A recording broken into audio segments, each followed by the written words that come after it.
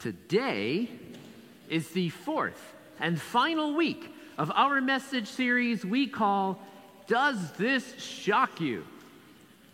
The first week of our series, Jesus asked us point blank whether or not we were shocked by his revelation that Holy Communion is the body and blood of his very self.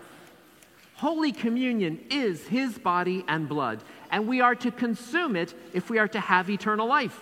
And he turns around and asks his disciples, many of whom left him, those who were remaining, he looks at them point blank as he looks at us today and says, "Does this shock you?" Holy Communion is communion with him. That's what makes it holy. 2 weeks ago, we discussed how loving Jesus creates the interior disposition within us to want to serve, and that there are all sorts of opportunities right here at St. Mary's to do just that, to minister to others, to truly be a minister to other people. As a member of our parish, all of us are called to minister to others. That is a big part of what you should be doing. That's what it says in the Bible. Does that shock you? Then last week, we talked about listening to God in prayer. Some people seem to be shocked that God could actually speak to them in prayer. God does speak to you. That's part of prayer, conversation with God. We speak and we listen for the Lord. Remember, you can find all of our homilies online at stmary.life. There's a lot of details that we go over every week if you'd like to review that, or if you missed one, just go to our website, stmary.life, and click on the homilies tab. They're there both in text and audio, so you can drive around and listen to the Father's Doug every day of your life. For this last week in our series, let's take a look at today's gospel. Peter confesses at that time the very shocking idea that Jesus, this guy before them, is the Christ, the Son of the living God. Now, this may not be earth-shattering or shocking news to us today, but at that time, that would indeed have been earth-shattering news to those standing around him. Now, here's something that might shock you right out of your pew. This type of news demands that we share it. We are required as Christians to share the good news of Jesus Christ.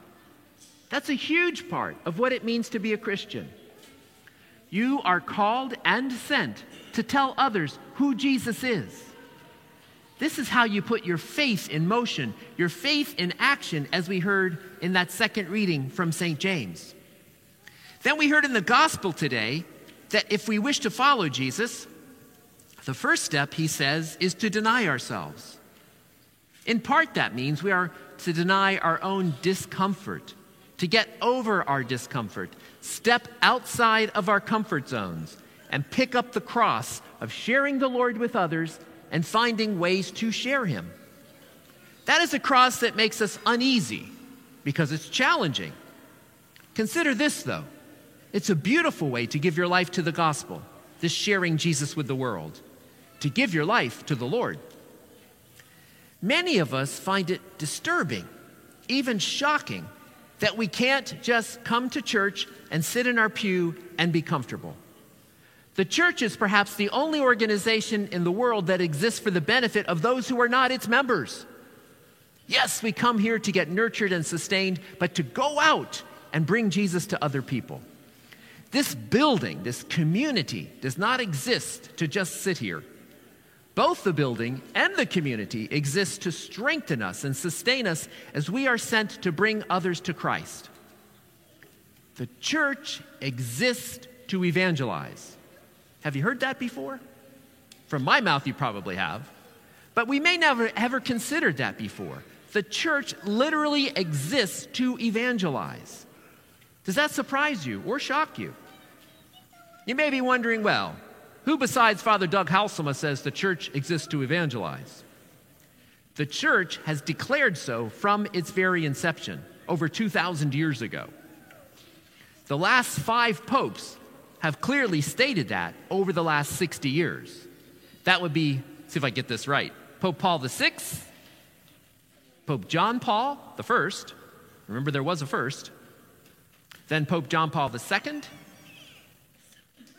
Pope Benedict, and Pope Francis. The last 5 popes have been adamant about it, written about it over and over and over again. They say, this is from the Catechism, the true Christian life demands that one is ever ready to sacrifice one's own convenience and pleasure for the sake of telling others about Jesus.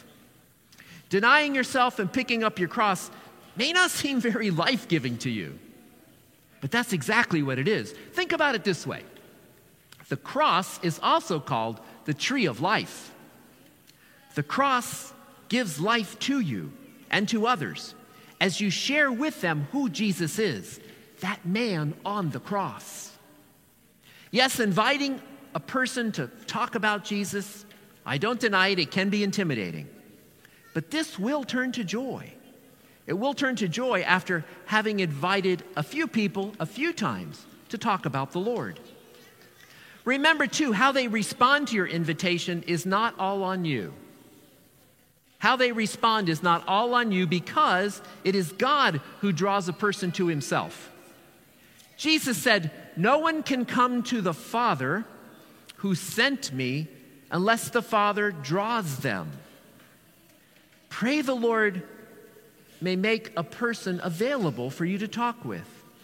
Pray the Lord will open their heart and their mind, that they may be prepared to receive your invitation. Remember, it's about the invitation. It's not about whether or not they accept your invitation. Just invite and let God do the rest. If the person accepts or rejects Jesus, it's in God's hands, not yours. However, while the person may not accept your invitation about Jesus at the time you spoke with them, you have still planted a seed, just like you do with your kids all the time, right? Or if it's been a long time since you had kids, your grandkids or your nieces or nephews, we're always planting seeds of hope, planting seeds about the Lord. It's the same thing with your friends, acquaintances. We're planting seeds about the Lord. Sharing Jesus, of course, is what we call evangelization, a word perhaps that terrifies us as Catholics. Well, let's talk a little bit about what evangelization is not. It is not having an acute knowledge of theology. It is not being super bold about faith issues and confronting people all over the place. It is not reserved for only certain Christians, and it's not being extremely well educated or extraordinarily gifted.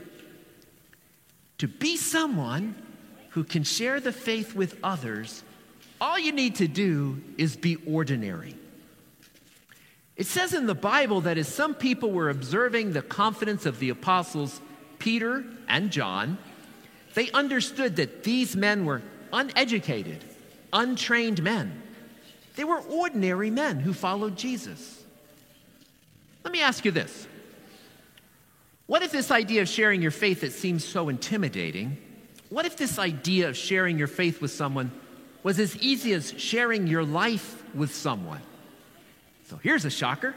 Sharing your faith is as easy as sharing your life. Here's how. Sharing your joys and struggles to have a better relationship with your spouse or significant other becomes a moment that you can share how Jesus helps you to be a better wife, better husband, better boyfriend, better girlfriend, just a better friend by following the ways of the Lord. Can you share that with people? What about this?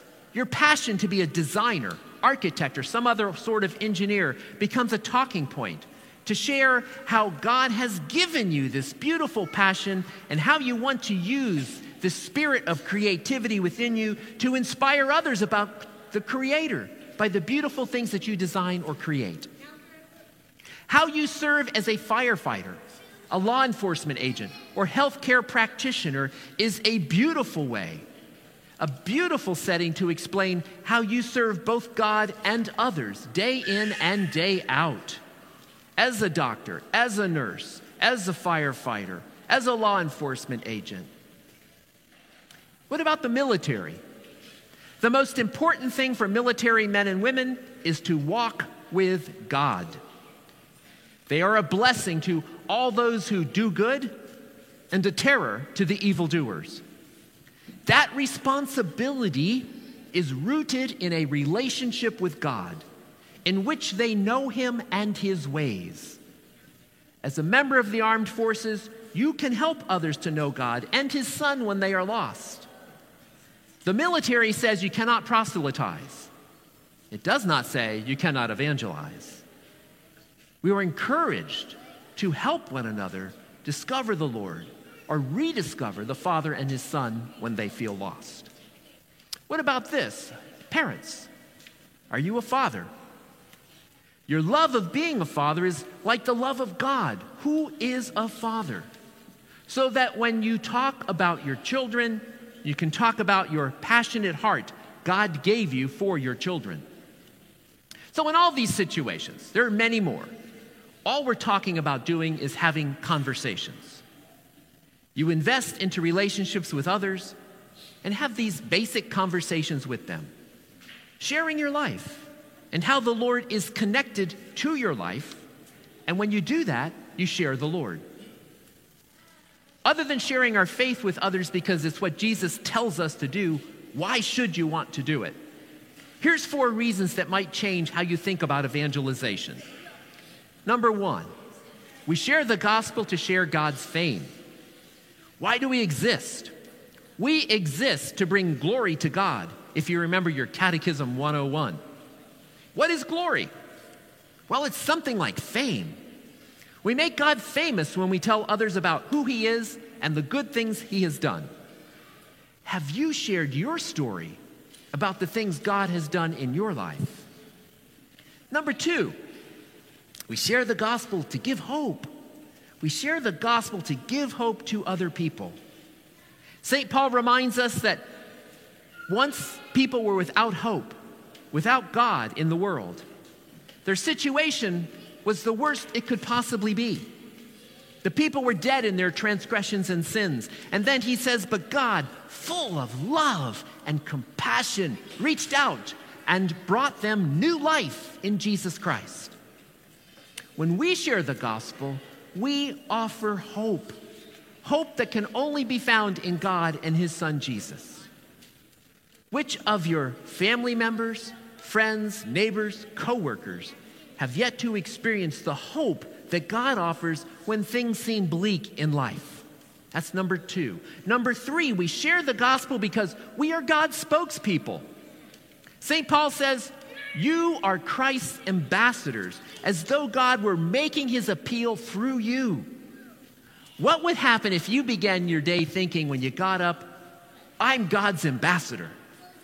Well, God has entrusted you with the privilege of being his ambassadors or spokespeople. It's number 3. Number 4, we all want to be happy and help others experience happiness, do we not? We share the gospel to increase everyone's joy. One of the authors of the Bible wrote, we say all of this about Jesus to make our joy complete. Talking about Jesus brought him joy because he knew others would share in the joy of knowing Jesus. That's why we call it the good news.